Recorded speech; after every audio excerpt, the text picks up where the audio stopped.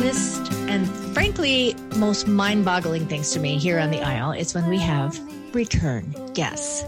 And today's return guest is particularly in the funnest category. She is a children's author, middle grade, to be precise. We'll talk more about that later. And she's been in all kinds of magazines and curriculums, devotionals. She's a speaker. And she is the author of the Tree Street Kids series. It's for middle grade readers. And again, we're going to talk about that in a little bit. Her other children's writings been, like I said, published in magazines. And she's what we call an authority in the realm of writing to and about young people. And she's lots of fun. Her name is Amanda Cleary Eastup. And boy, am I excited to talk to her. In fact, so much so that I'm going to stop referring to her in the third person and actually address you directly. Welcome back, Amanda.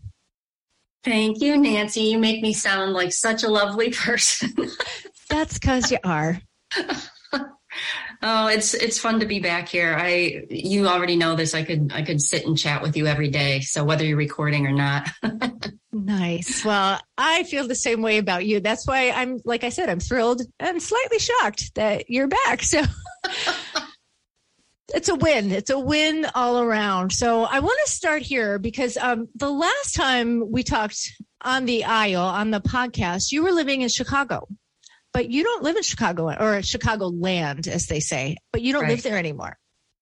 No, I don't. I lived in Chicagoland for many decades. I won't say how many. And I am now in the mountains of North Carolina. My husband and I made a big move at the end of last year, and that has been quite the adventure. I bet. North Carolina. Do you say it that way now? North Carolina. No, I think I don't know if I'll ever lose my my Chicago thing, my little accent. But see, now to the rest of the country, as a Midwesterner, you are the only people apparently that speak correctly that don't have an accent, right?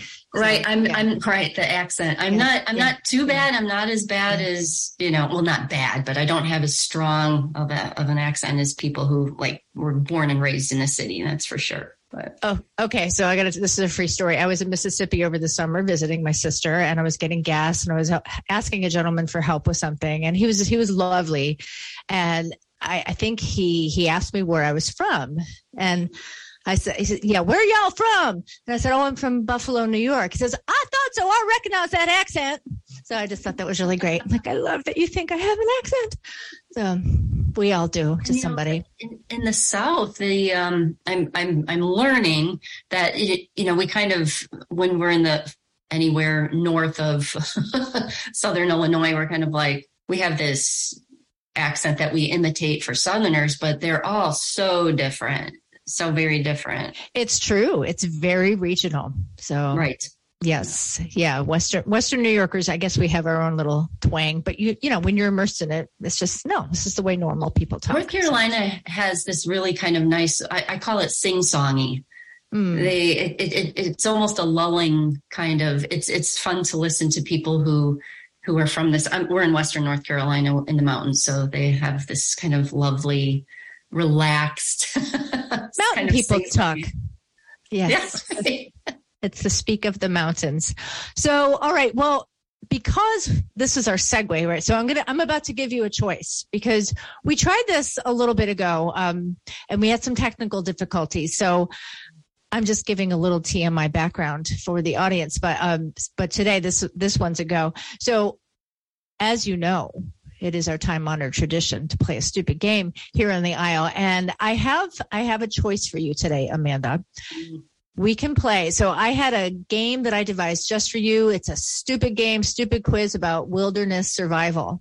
The thing is, you might already know the answers because we played this once before. But it we could test your memory. Yeah, so we could do that. I loved that game, and I would love to play it again, except it just doesn't seem fair that I already would probably remember the one answer I got wrong. Or maybe I got two wrong. That's true. So let's do the new one. Let's do the new one. All right. Or I could just edit that part out and nobody would know. Because we're all about adventure, right? Okay. It is all. Okay. So this one is not a quiz. This is just stupid game, this or that, author edition. All right. So this is, we're kind of twisting things around here. We're taking a little bit of a detour. So because you are an author, and yeah, why not address that part of your life, in or out of the mountains? So, all right.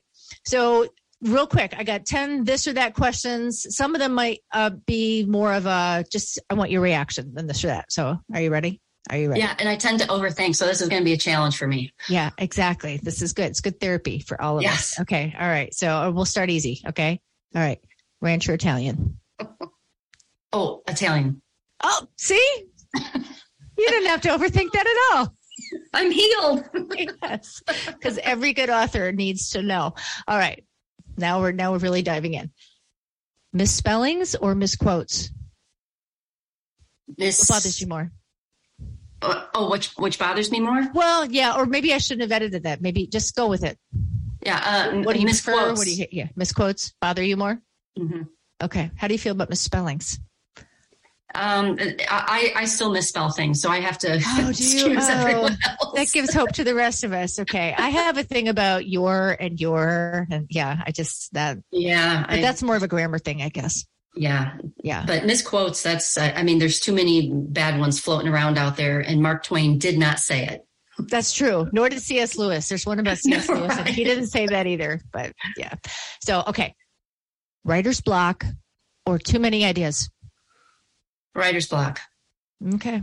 Do you ever get too many ideas that you just can't keep track of them?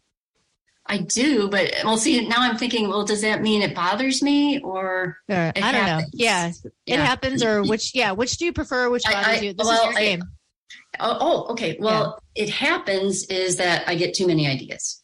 Mm-hmm. Too many ideas, not enough time to write them down. Do you ever wake up in the middle of the night, oh gosh, I gotta get up, I gotta write? Oh yeah, I've written best-selling novels in the middle of the night, and then I wake up and I realize, they're not. Me too. I'm like, oh, bestsellers. Fred, that was a dream. Oh well, yeah. In fact, I actually had a dream last night that something brilliant occurred to me, like an opening line of a paragraph or a chapter, and I should have gotten up. In my dream, I wrote it down, but now I can't remember what I wrote. Oh, wow. You always think you're going to remember it? I know. You always think you're going to remember it, and you don't. No, it's true. No. It's true. Or something. Maybe I'll just have to go through some shock treatment to trigger it or something. But, okay. Plot or characters? Characters. Why? I love characters. I love developing characters. Okay. I love a book that has good characters in it. The plot doesn't even have to be great, but I love a good character. I think I love writing them. Mm-hmm. Yeah. And characters often drive the plot, don't they? Because that's what life is about. They do. And I was just filling that in my notebook out the other day. What does my character want? What's standing in his way? And sometimes I think when you're dealing with a 10-year-old character, you're, maybe thinking a little too big. Right. It's like, no, I just want to get an A on this test, or no, I just, I want to work on my fort this weekend. Right. This is true. Yes. I think, yeah, that is very true. So, okay, this is your game. I'm going to move on. Sequels or prequels? Sequels. Okay. I like sequels. Yeah. So you were very decisive for an overthinker. You're right there. I'm surprising myself. Although I did start watching a sequel yesterday. It's the Andor. It's one of the Star Wars prequels. And I have no idea what's going on. I don't know. Then they have prequels of prequels or sequels of prequels. Yeah, it's like Inception. It's like a prequel within a prequel, a movie within a movie. Where are we? When are we? I don't know what's happening. Dream within a dream. Yeah. So I got off of the Star Wars wagon. It's like Inception. Yeah, exactly. Yeah, I got off the Star Wars wagon after The Empire Strikes Back. So, because I'm very, I'm very uncool. So, but I've owned that. Okay, editing, content or grammar? Content. Okay. All right. You had to think a little longer about that. Yeah. And I'm still thinking what about it? Right. Is it the hard thing? Is it the thing I like? I'm not sure what, Okay. What the criteria is here. Let's take a deep dive. What do you like better? It's easier for me to edit, like do line edits, grammar. Content is more intensive. It's a little more intensive. So I think I like the more intensive, where I feel like I can guide an author, because I'm a book editor, not just a writer, and I'm a book editor by day. It's kind of like a little Batman. Like a superhero. Like yes. Editor by day, writer by night. You put on your writer cape. Right. I really like that moment where I can suggest something to an author and they say, "Oh my gosh, I didn't think of that." And maybe help bring the writing to a different, level of. Yeah. Yeah. So that's fun. Because it's like that. Mentoring. Yeah. Mm-hmm. It's like being. Yeah. There's a teaching aspect to it. So, and I used to teach. So I guess maybe that's. So it's bringing all the worlds. All the worlds come together. Okay. Plotter or pantser? And that was the term. I don't know if that means anything to you. Oh, yeah. I'm a plantser. Yeah. I'm a plantser. A plantser. I like it. Okay. Talk to me. Okay. So I was never good at plot. And that's why, I think because I love characters so much, and I would focus there. And then my plot often comes out, like you said before, it kind of comes out of what my characters want or what's happening in their lives. But so a plotter is someone who, figures out the whole plot of their story before they start to write. A pantser just gets in there and, gets some kind of inspiration and just starts writing. But the problem with that is usually it's very hard to finish, or you get to that kind of middle section of a book and you're like, now where do I go? Where do I go? And then I think that's also where a lot of writers get discouraged and they just quit. And then they want to start something new, because new ideas are fun. And they're exciting. When the work really comes in, that's the tough part. So I've really, with the Tree Street Kids series, I read a book, and I would recommend this to anybody who really loves to write fiction. It's Save the Cat Writes a Novel. And it really helped me to figure out at least some basic, these 15 beats, it's called, of the plot that need to happen really almost in every story, any story.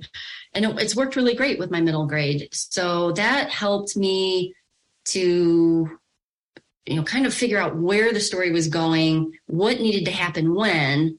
That involved a little math, so it really challenged me. I'm with you. As far as word count and what percentage and where do we need to be. And that may seem super tedious to a lot of people, especially pantsers and storytellers. But if I didn't have that format, it would have been hard for me to finish 4 books in 2 years. I don't know if I could have done it without that. So I'm calling myself kind of a plantser, because I love to dream and I love to free write, but you still need that skeleton, right? Because if we don't have skeletons, we're just kind of blobs moving around.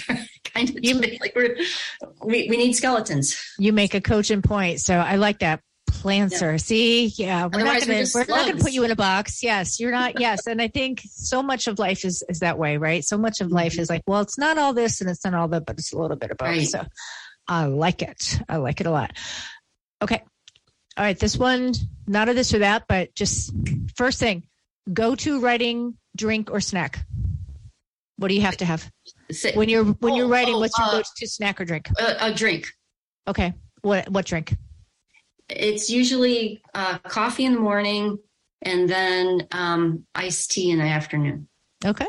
All right. That's daring. Caffeine in the afternoon. Or I do like sparkling water with a little hint of something. Classy. like fruit, not Yes. Yeah, I got it. Not alcohol. Yeah. Okay. All right. Oh, you a hint of peach. Don't write into me. Got it. So yes, I've taken lately to infusing my water with it's a little bit of fruit, and it's delightful. It is refreshing. Okay. All right. We got two more. NaNoWriMo. Yes or no? Sure. Sure. Why not? Have you ever done it? I have. I'm not a big word count person, like trying to get to a word count. I love setting timers for myself. But I did do, and I was thinking about doing it again this year, because I'm not in the middle of a book. I'm coming up with concepts right now. So it did occur to me to do it, but I did do it before I started the 4 Tree Street Kids books, I was working on a young adult fantasy, and I used NaNoWriMo for that. And it was good, but I didn't put too much pressure on myself. That's the key, I think. Yeah. I think about it every year. That's about where it is. But yeah, so yeah. So by the way, it's a little bit of insider talk, and not everybody who listens to this is an author. Most are readers, but tell us, what is NaNoWriMo? What is that? So it's National Novel Writing Month, which happens in November, and it's really a cool community. People love to do it. You can connect with other writers, and you try to basically write a draft of a novel in the space of that month. And they have all kinds of fun, word count, there's graphs and all kinds of things to help you track your progress. And it's fun. I mean, a lot of people enjoy it. A lot of people have found that pressure in that community to be really conducive to getting things done, a draft done. If you're deadline driven, which I am, so who knows? Maybe this will be the year. Yeah. Okay. Final question: When you're writing, music or silence? Silence. Really, just complete silence. Not even the sound of crickets in the woods, in the forest. Yeah, you know what? I started when I was on the train working on my young adult novel. Again, this was, I keep talking about the young adult novel, and I haven't, I might have to pull that out of the drawer again. I was working on the train, and I'd go on the quiet car, but that still wasn't quiet enough for me. So I would put in, listen to these things. It's kind of like they're called binaural beats or something. So I think it's some kind of, there's all kinds of brown noise. Brown noise. Yes. I've been hearing a lot about that. Mm-hmm. There's different colors of noise, apparently. Yes. Yeah. So I would put those in my, I put my earbuds in, and it's interesting. And it has helped me focus because, like I said before, lots of ideas bouncing around. Focus is tough for me. Oh yeah, there's a whole other podcast music, right there. And music changes what you're writing. It can really affect like the pace or what. So I remember I had a professor who said to never listen to music while you were writing, and there are times where I have like certain playlists. And so when I'm working on just maybe a specific scene, and maybe I want it to feel exciting, or, I'll play like Norwegian, like hard rock or something. I love it. There's like this Viking kind of music. Oh, I'm looking that up on Spotify right away. I'll do that for inspiration. But I'll do that intentionally. Right. But not while you're writing, like before you write. And then when you write, it's this cone of silence that comes over your head. And yes. That is definitely a throwback retro reference for those of you who remember Get Smart, and not the Steve Carell version, by the way. Right. Okay. Well, you've done another excellent job. No wrong answers, of course, but your answers were particularly excellent. Well, thank you. If it was timed, I would have lost this game. No, this is the beauty of the game, is that now we know you on a deeper level than we knew you before. And isn't that the whole point? So excellent job. Thank you. It was very fun. I love your games. I'm so glad. I'm so glad to hear that. I know. I just want to come on here and play stupid games and not talk about it. You know what?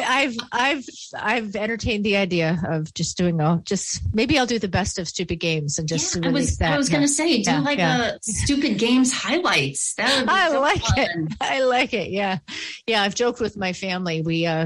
So I actually have my brother on for my brother and a cousin to interview him about his music, and I had them pit against each other to do like Beatles trivia, and it was great fun to sit back and watch them just go at it. So so there's so many directions we could go with this, but hey, this is your show, this is your podcast, so I'm gonna jump in now. We're segueing now. we have talked about this quote, but this is my launching point. I want to go, this is on your website, and I love this quote, and I think you'll know right away when I start to read it what the quote is. Hope so. Here's the quote. Yeah. So it's not a you quote, you've quote somebody else. So, and you're going to have to help me with the pronunciation because I always forget it. You have to write the book that wants to be written. And if the book will be too difficult for grown-ups, then you write it for children. Mm-hmm. Who said that? Madeleine L'Engle. Thank you. Thanks for okay. That. And I'm pretty sure she said it. Which brings us back to misquote. Yes. Which brings us back to misquote. Fact checkers. Yeah. Well, and that's something I have to do for my job all the time. Mm-hmm. Is just check that this is the person, because I have to tell authors, don't pull something from Goodreads, don't pull something from, A to Z quotes or whatever, because they're, notoriously inaccurate. Right. Well, the internet said so. Yeah. Right. But okay. So all things being equal, let's just go with it. Let's just say this is pretty sure legit. She wrote it. Yeah. And I'm pretty sure I believe you. So, but yeah. Let's talk, because I think this is a great launching point, because, you are, as we said, you are a middle grade writer, and let's pause there and tell us what that means. And then, then I want to go from there, because you write primarily for who we would consider children. So, right. Yeah. So middle grade is not the same thing as like you're in middle grade. That's a education designation. Middle grade, as far as the publishing industry, is just a category. So it's generally 8 to 12-year-olds is middle grade. And before that, you have like chapter books, and you have early readers, and you have picture books. And then on the other side of middle grade, you have young adults, and maybe even new adults, and then adult. And within middle grade, it's also divided into lower middle grade, which is like 8 to 10, and then upper middle grade, which is 11 to 12. So we can say middle grade, but an 8-year-old, is at a different place in his life than a 12-year-old is, obviously. Mm-hmm. So, but that's the category. Right. Okay. So you're focused on that group. So that's the setup. But I want to go back to the quote, because the quote talks about, if you have to write a book that needs to be written, but if it's too difficult for adults, then you write it to children. Because I think we get this idea, well, isn't that cute? It's a children's book. Oh, that's sweet. That's nice. You and I are adults. We're probably talking to adults. I think most of the audience here are adults. I don't think I have a lot of 8 to 12-year-olds in this audience. And yet I think it's as important to talk about, because the themes in many children's books, and we've talked about this before, going all the way back to Grimm's fairy tales, they're not just, isn't that sweet? Isn't that cute? There's some pretty weighty themes there. Mm-hmm.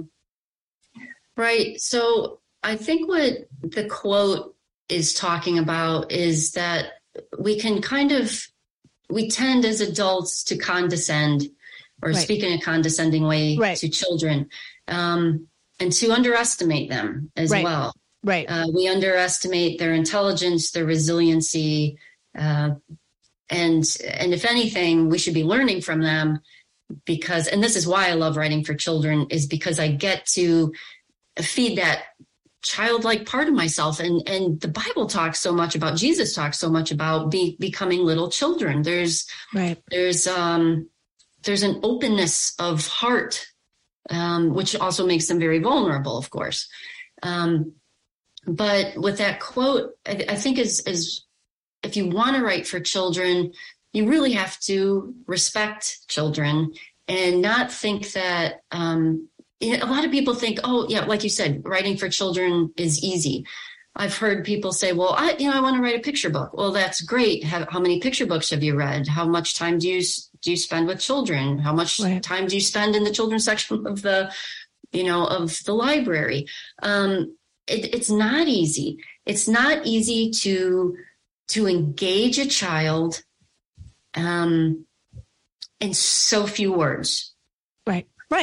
It's why Twitter had to go from 140 characters to getting rid of, because it is very difficult to distill, if you will, a concept into a way that, like you said, even an 8 to 12-year-old can relate, right? So that's why, I think there's a saying, I might be misquoting, so I'll paraphrase instead. But, Einstein talked about, if you can't describe your concept simply, then you don't know it, right? And I think that's another way to get at what you're talking about. And I think, and I don't want to say this because I might not be remembering correctly, but going back to Ingle in general, where she wrote A Wrinkle in Time, which many people have heard of, even if they don't read children's books, and classic children's book, classic book. And she touches on some really scientific theories. And I think one of the reasons she went through, I think she was rejected. That book was rejected 34 times or something by publishers. I'm like, were there even that many publishers? Mm-hmm. But that book is now a classic and has been for a long time. I still have my original copy, which is signed by her. It's like it's my most, besides my Bible, it's my most treasured book. And she just refused to think that a child wouldn't be able to read that book. Right. But the book starts out with something that resonates with pretty much every single human being, is feeling like you don't fit in. Something we relate to around here. Right. It was a dark and stormy night. That's a classic line, right? The book opens with that. And so that quote is really about getting at these universal, and we were talking about this a little bit, that these universal ideas that children understand too. Yes. And experience. So, writing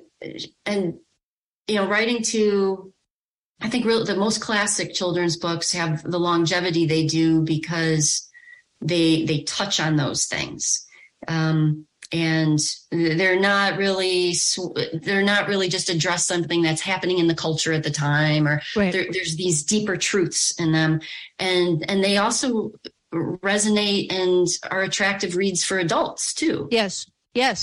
I think, and I know we've talked about this before, but it bears repeating, like you said, A Wrinkle in Time, or the Narnia series, or even Lord of the Rings, which, I guess an argument could be made. Maybe that's not children, but I mean, it is, but the whole point is, it's these universal themes, it's the longevity, and it's not, I'm going to go back to my simple thing. Simple doesn't mean easy peasy. Simple means elegant. Simple means, that's what, there's another joke or quote about engineers, like, any 2-bit engineer can make something complicated, but it takes a brilliant engineer to make it simple, to make it elegant, that you could not just dumb it down, but to convey it in a way that, an 8 to 12-year-old, because they get it, because they do go through weighty things. They go through, it might look different when you're 10 years old.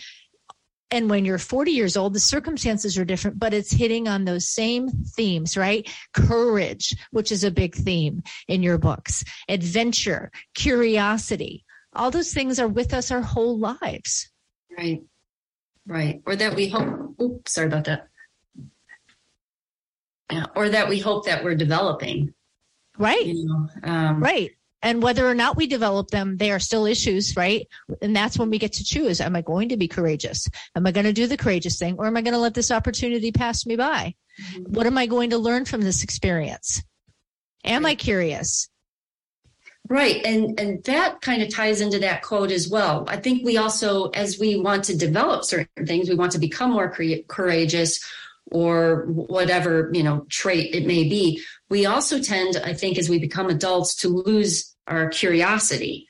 And that's what's lovely about children, and what that quote about writing for them touches on, is that, again, they have that curiosity, that open-heartedness, that open minds. And so they're just, stories, especially fiction and fantasy and fairy tale, that's what, a lot of times adults will just kind of poo-poo those things. We're like, oh, what good is fantasy, or what good is a fairy tale? And really those things were used hundreds of years ago to teach moral lessons. Right. And if you didn't get it, they'd still say, well, the moral of the story is. We try not to do that now, but just this morning, my stepdaughter's here with her baby, and baby was sitting on my husband's lap, and I said, how often do we as adults just kind of sit and stare, stare at everything? And my stepdaughter said, well, Elsie's just, everything's new to Elsie. Everything's, she's just taking everything in. And I don't think we necessarily have to lose that. I think if we would just sit and look around us and watch and observe. This is a big homeschooling thing too for people who are homeschoolers. Charlotte Mason, she was like the, kind of the founding mother of home education, where, observation is a big element of that, where we just sit. We have to be instead scrolling on our phones or I won't diss reading books, but we always have to feel like we have to do something. Right. Yep. So just sitting. And I think that feeds our curiosity, and we lose a lot of that because we're just filling ourselves with too much stuff. Ooh. That's so good. It's profound, and it's true. And this is what it makes me think, because I agree. We lose it to the extent that we're not engaging with it. We've let it go dormant. That's the way I see it, because it's still there somewhere, True. But we kind of ignore it to the point where it's just not in our, in our daily life. So it's not on our radar. It's not in our conscious thinking. But going back to what you're doing through these stories, right? Through Jack and Ellison and all the adventures that these children are going through, it's kind of giving permission, right? To recapture and maybe recharge that curiosity, that sense of adventure, that sense of wonder. And it's more than just, again, well, isn't that sweet? That's cute. Oh, that's just kid stuff. No, if we're smart, and as adults, we're supposed to be wiser. We are. So we've been through more stuff, and that's good.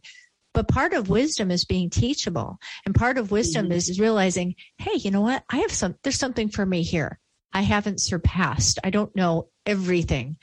And I think it's wonderful to have our imagination recharged, and that sense of wonder, and revisiting things that we thought, oh, that's elementary. Well, maybe not. Maybe there's something I glossed over that I need to go back to. Right. So there's, oh my goodness, there's so many things we could talk about on this topic, but for writers, and I would say for parents, and just for all of us to tend, I talk a lot about, I have a newsletter, and I always talk about it's my little tagline is like tending the imagination of readers and writers. And I think that's so important for us to do, whether it's through, reading books, but it's also this, God has surrounded us with things that we should be in awe of if we would take some time to do it. So moving to the mountains for me has just naturally put me into a place where I've had to learn. I have to learn new things. I have to learn about the seasons. I have to understand soil composition. Not understand it, but I have to realize, gardening here is a lot different than gardening in Illinois, right? Mm-hmm. So I think that's one thing we can do, is take ourselves out of our normal and just, even for the day, drive down a road you haven't been down before, turn the GPS off, try a different food. We could do the simplest things, and that doesn't seem important maybe, but it is. And I think that why it's important for us to tend our imaginations is because, and to feed our curiosity, or to, take that out of dormancy and make sure it stays out, is it also helps us to understand other people, or to at least be open to other people. We have seen, especially during that pandemic time, people not wanting to even understand each other. Wanting to engage in the bubble, civil conversation, not wanting to even hear anybody else's, just experience or opinion.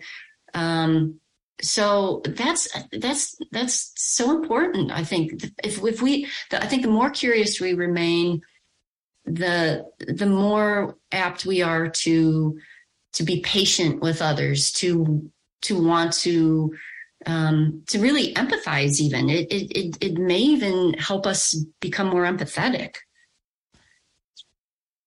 And I'm just trying to take that in. I'm actually kind of writing down some of these things that you're saying, because who'd have thunk, right? Who would have thought being curious makes me more empathetic? What are you talking about? No, I just want to, explore the world and space, the mighty frontier, but what you're talking about, again, this is, I don't even want to say is distilling it, because it's not like, again, we're not dumbing this down. We're actually we're making this granular, meeting us in our daily lives. This is the result of curiosity. It's getting outside of myself, right? Getting outside of my bubble, my way of seeing the world, my way or the highway. And you're right, that we've seen a lot of that these past 2 years. I've confronted a lot of that in myself these past 2 years. And it takes effort to get out of that bubble. And curiosity is a great vehicle to pop that bubble, because it's like, hey, there's a whole world out there. And maybe I won't understand it. Maybe I won't even agree with it. Maybe, some of it might be right and some of it might be wrong in the scheme of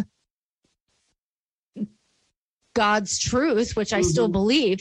But even with all of that, I don't have all the answers. And if I'm not curious, I'm not going to want to get outside of my own bubble and find out what they are. Mm-hmm. Right. And I think curiosity isn't even, we don't have to have answers at the end of our little search or our exploration or our adventure. I'm just surrounded by nature. I'm just a nature freak.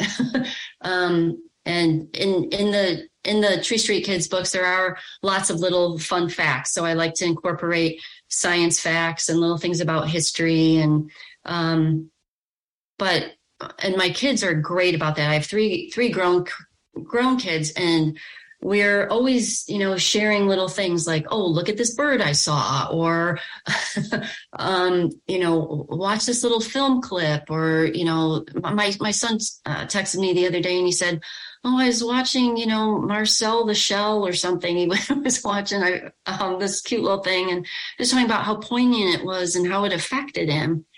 And I think when we share those things with each other, when we share things like what we're discovering, or how it affected us with people who understand. I mean, it's sometimes, we hesitate to do that with just anybody, but with our trusted people, we feed each other too. And so, kind of getting back to the books and what you were talking about, you touched on Jack and Ellison. They're two of the main characters.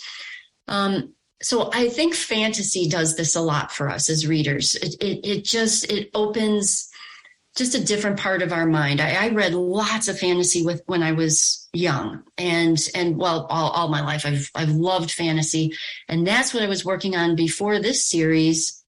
I had the opportunity to write this series, but it's set in the 90s, and it's set in real life. It's set in the suburbs of Chicago for the most part. Although if there are more books, I'd like to, take the kids on, out of the suburbs for a little bit. But the thing that would, and I was a huge Narnia fan, the thing as a child that did disappoint me a little bit was that I mean, there wasn't really a door to Narnia, right? There wasn't a literal door to Narnia. I don't know if you know that. Look for them. I'm still looking, but yeah. Yeah. I don't remember if I told you this the last time. I would drag my brother around to wherever we were. And if there was a door, I was like, I'm like, okay, this is it. Even though I knew I was reading a fantasy, I had this longing, which is in us, right? Because I think we're eternal beings and created by an eternal being. And so we always have this longing inside of us. Right. Eternity is set on our hearts. So right. I hear. Yes. But so it was kind of interesting to me that I came to a place of writing books that weren't fantasy, but we're as a writer, and I think I'm getting feedback from a lot of the kids that are reading, is that they're like these everyday adventures. So there's adventure, but it's not like an impossible kind of adventure. So that's where I'm pushing it. I'm pushing it to the point of, as much mild peril as possible. But isn't that where we all are, though? Right. Honestly. Get ready, kids, because it's coming. The peril continues. Yeah. It's like something to look forward to. But no, but this is their real life, right? So again, yes, there's a reason we like fantasy. There's a reason we like Star Wars. There's a reason we like Narnia and all that, because it's escapism, right? So it gives us permission. And there are lofty things that we can apply to our real lives. But your books, as you said, they're set in the real world. They're set in suburbia. I live in suburbia right now. I like to call my neighborhood Pleasant Valley Sunday, rows of houses that are all the same. That's another throwback. You can look that up. Monkeys. Anyway. But real life, there's a lot of adventure in real life. There's a lot of opportunity for curiosity. There's a lot of opportunity to be courageous, to stick up for that person who needs a friend, to reach out to a neighbor who you don't know, who maybe you think is an enemy because you haven't gotten to know them, or maybe they are an enemy, or, so just being courageous and getting out of your own bubble. That's a theme that transcends suburbia, rural, city life, wherever you are, up, down, all around, even in the mountains, I suppose you have to have some courage, and adventure and curiosity and all of the above. Yeah. And we have to push the boundaries a little bit, and kids do that with their parents all the time.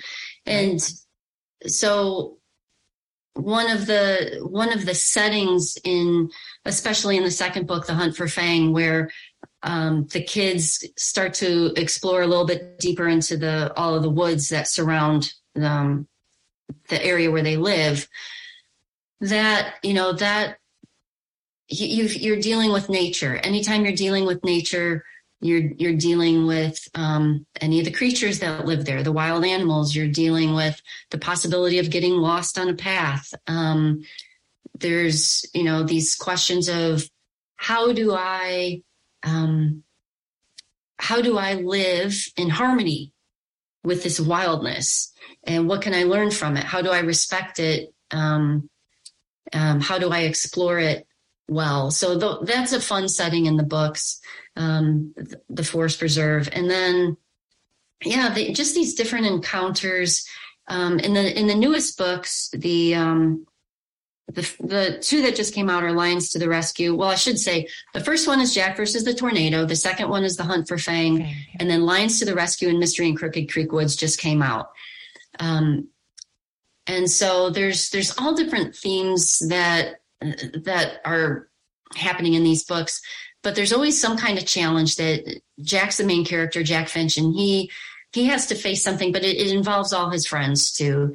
And it stretches them. It stretches them as far as, so for instance, in Lions to the Rescue, Jack gets really stretched because, one, he's starting a new school. That's a very common theme in a lot of books. But he's also realizing that for the first time, he's experiencing prejudice and racism on some level against his best friend Ellison, who's Black. And so that's a different kind of stretching, isn't it? That's a different kind of courage that we have to have. But kind of going, I think there's a connection though to go down a new path that you haven't gone on, like a literal path in the woods, for instance. Develop something in you, feed your curiosity, feed your imagination, develops your courage. The same way coming up into like something like a child having to stick up for his friend, that's a different, that's just a different way of having to step up and, say, am I courageous? What kind of friend am I going to be? Oh my gosh, that takes an incredible amount of courage. I think that it doesn't get any more real world than that. And that doesn't stop when you're 10, right? That one will stay with us all of our lives. Yeah. Right. And, and that, one of the things I love to talk about is the formation of moral imagination in kids.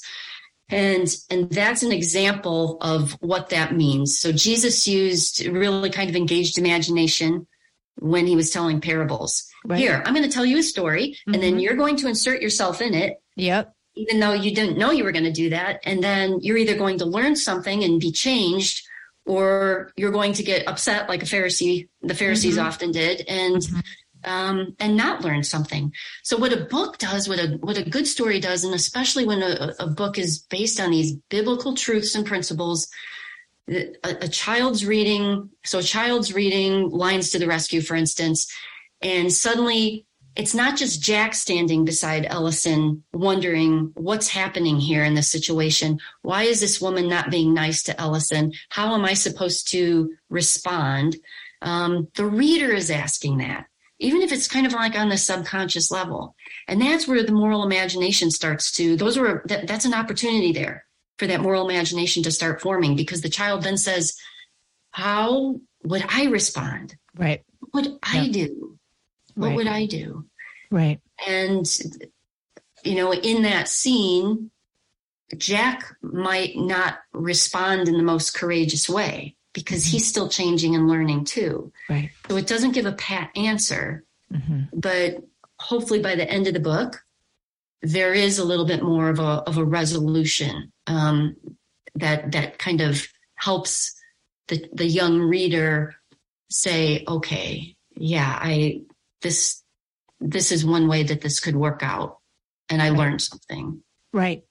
And even in that process, even in those choices, like where Jack might not make a choice, well, clearly he should have made a better choice. And I would have made a better choice if I was in that situation. And, saying it like that, it just exposes how ridiculous that is. But how many times have I read the Bible? It's like, oh, I'd never be like those stupid Israelites and how rebellious they were and just cocky and dumb and blah, blah, blah. And I would not be like a Pharisee. Or even this morning, I'm reading about the prodigal son and, his older brother. And it was like, oh, crap. You know what? The older I get, the more I'm relating to that older brother, and I know it's not the right answer, but it's that moment of, all right, am I going to admit, like, while I'm judging, because we're very judgy as we read, right? And as we consume anything, it's like we're on this moral high place looking down from 30,000 feet. But no, if we're honest, it's like, oh, that is me. Yeah, and that parable is one I've used as an example because it's a great parable. And a lot of times we focus on, well, yeah, it's, the father is God and we're the prodigal, and and this is what, this is, kind of a metaphor for our relationship with God and that kind of thing, and his love for us. But we don't focus enough on the brother.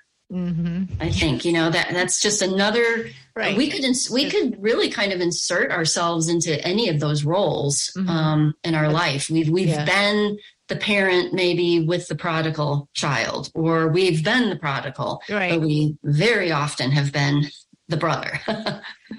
Right. And that's just it. It's just being willing to face, like books, all great literature, all great art, really. I think to an extent it's a mirror, and it's like, okay, not that I just want to see myself, right? Because the whole point is to get out of the bubble, but sometimes to get out of the bubble, we actually have to look in the mirror and face ourselves, right? And own that awkward, as we like to say around here, because until we own it, we can't move beyond it. We can't ask God to help transform me, because I can't do it myself. Right. Yeah. Right. Yeah. This is all such good stuff. I love it. I love talking to you, and I just love everything about this conversation. And I want to continue it, but I want to give you a chance to tell people, how do they find these books? Because I think whether you have middle grade people in your life or not, I just think these are great themes that'll be helpful for you and maybe somebody you know? Huh. The books are from right now. There's 4 books. They're the series title is Tree Street Kids, and you can find out all about the books on this lovely website they made called treestreetkids.com. There's different ways to purchase. The books are available pretty much everywhere, but there's some options on there to help you find where to purchase them. And there's a devotional on there. There's free downloads of all the fun facts on that website. Fun facts. There's a link to my newsletter. I think I said, there's the YouVersion devotional that is for the first book right now. I'm supposed to be working on the other 3. I love it. Oh, you're on YouVersion. That's exciting. All right. I just opened up my YouVersion app. I'm going to look for you. The devotional is Life Lessons for Anxious Kids. And that, because that's one of the things that the first book, Jack versus the Tornado, tackles is Jack's anxiety and his love of certainty and not wanting things to change. So. Oh, yeah. If only. Okay. I think I just found it. Yay. Cool. I'm just looking. And they're from Moody Publishers. And so they integrate, they're written from a Christian perspective and integrate that as it's, I like to say, as it's authentic to the characters. Great. Because not every single child goes to Sunday school. This is true, as much as we would like them to, but This is great. So we can bring Sunday school to them, right? We can bring the best parts of it. So look, I found it. So I'm showing it. And yeah, that's awesome. So lots of options for you. Amanda, thank you so much for another great conversation. I'm already fun. I'm already looking forward to an excuse to talk to you again. Well, you don't need an excuse. Well, we could always find something to talk about.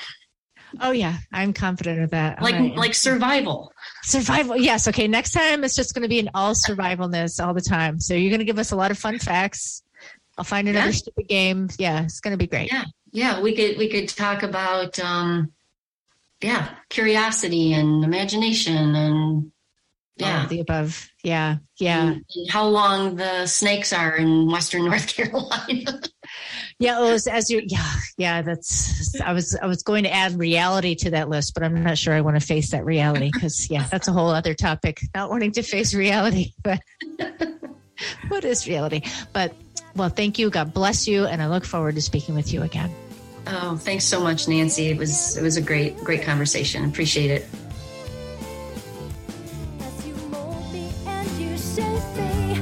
Don't you just love this woman? She's fun and substantive, and that, in my humble misfit opinion, is a golden combo. And like I said, whether you have a middle grader in your life or not, her books are transcendental, not in a weird, mystical way, but in that way that speaks to kids from 1 to 92. You know what I'm saying. And remember, you can find Lions to the Rescue, Mystery at Crooked Creek, and for that matter, all the books in her Tree Street Kids series at AmandaClearyEastep.com or wherever you like to buy your books. But I think you'll have the most fun on her website. And speaking of fun, there's more to be had at IsleOfMisfits.com.